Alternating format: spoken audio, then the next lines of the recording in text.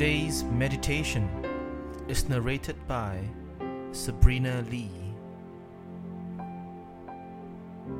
Lent Meditation, Day 10. The One Who Hears and Sees. Bible reading, Genesis chapter 16, verse 7 to verse 15. She gave this name to the Lord, who spoke to her. You are the God who sees me. For she said, I have now seen the one who sees me. Genesis 16, verse 13.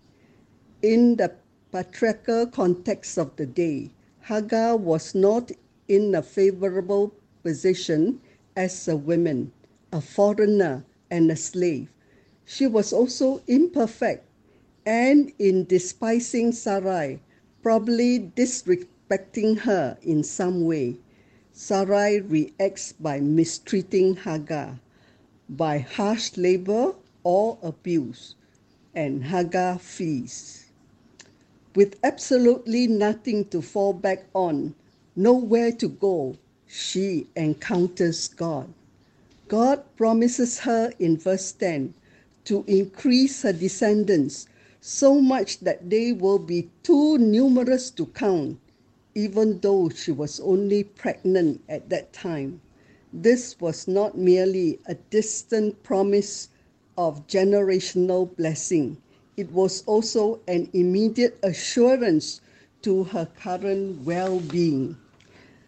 This caused Hagar to respond by naming both her unborn child and the place she encountered God as God hears and God sees, respectively.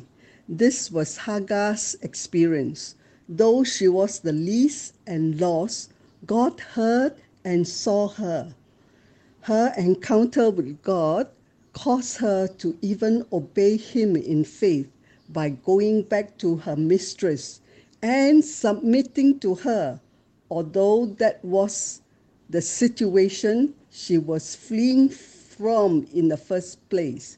She trusted God over her immediate foreseeable circumstances. Are there circumstances you desperately want to flee from?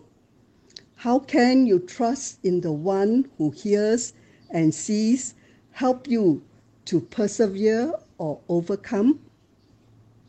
Let's pray.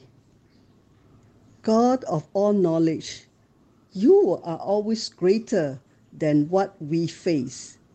Help us to know you better, that we may trust you better. In Jesus' name.